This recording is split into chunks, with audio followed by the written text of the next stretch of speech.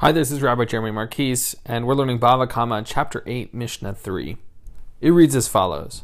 One who strikes their father or their mother, but inflicts no wound on them, and one who wounds their fellow on the Day of Atonement, that those people, the people who do that, are liable for all of them, all 5 categories of damages.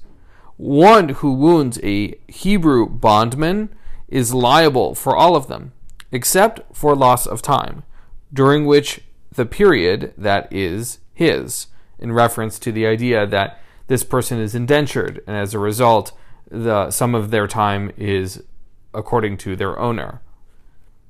One who wounds a Canaanite bondman belonging to others is liable for all of them.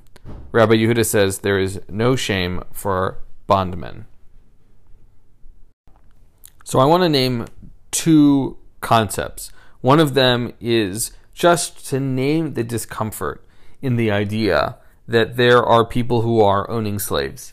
I think it is a part of the ancient world, and it is in our tradition in a way that we should be in an understanding of it. At the same time, we should be able to say, this was wrong then, it is wrong now, and there is still something valuable to learn from these texts.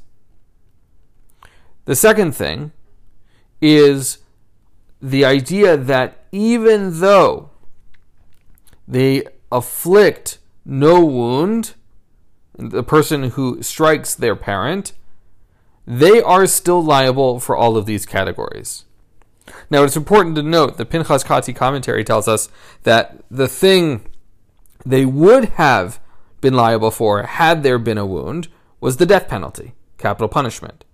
But we're told that's not the case in the commentary. In here, in the case where there is no wound, they're still liable for the 5 categories of damage.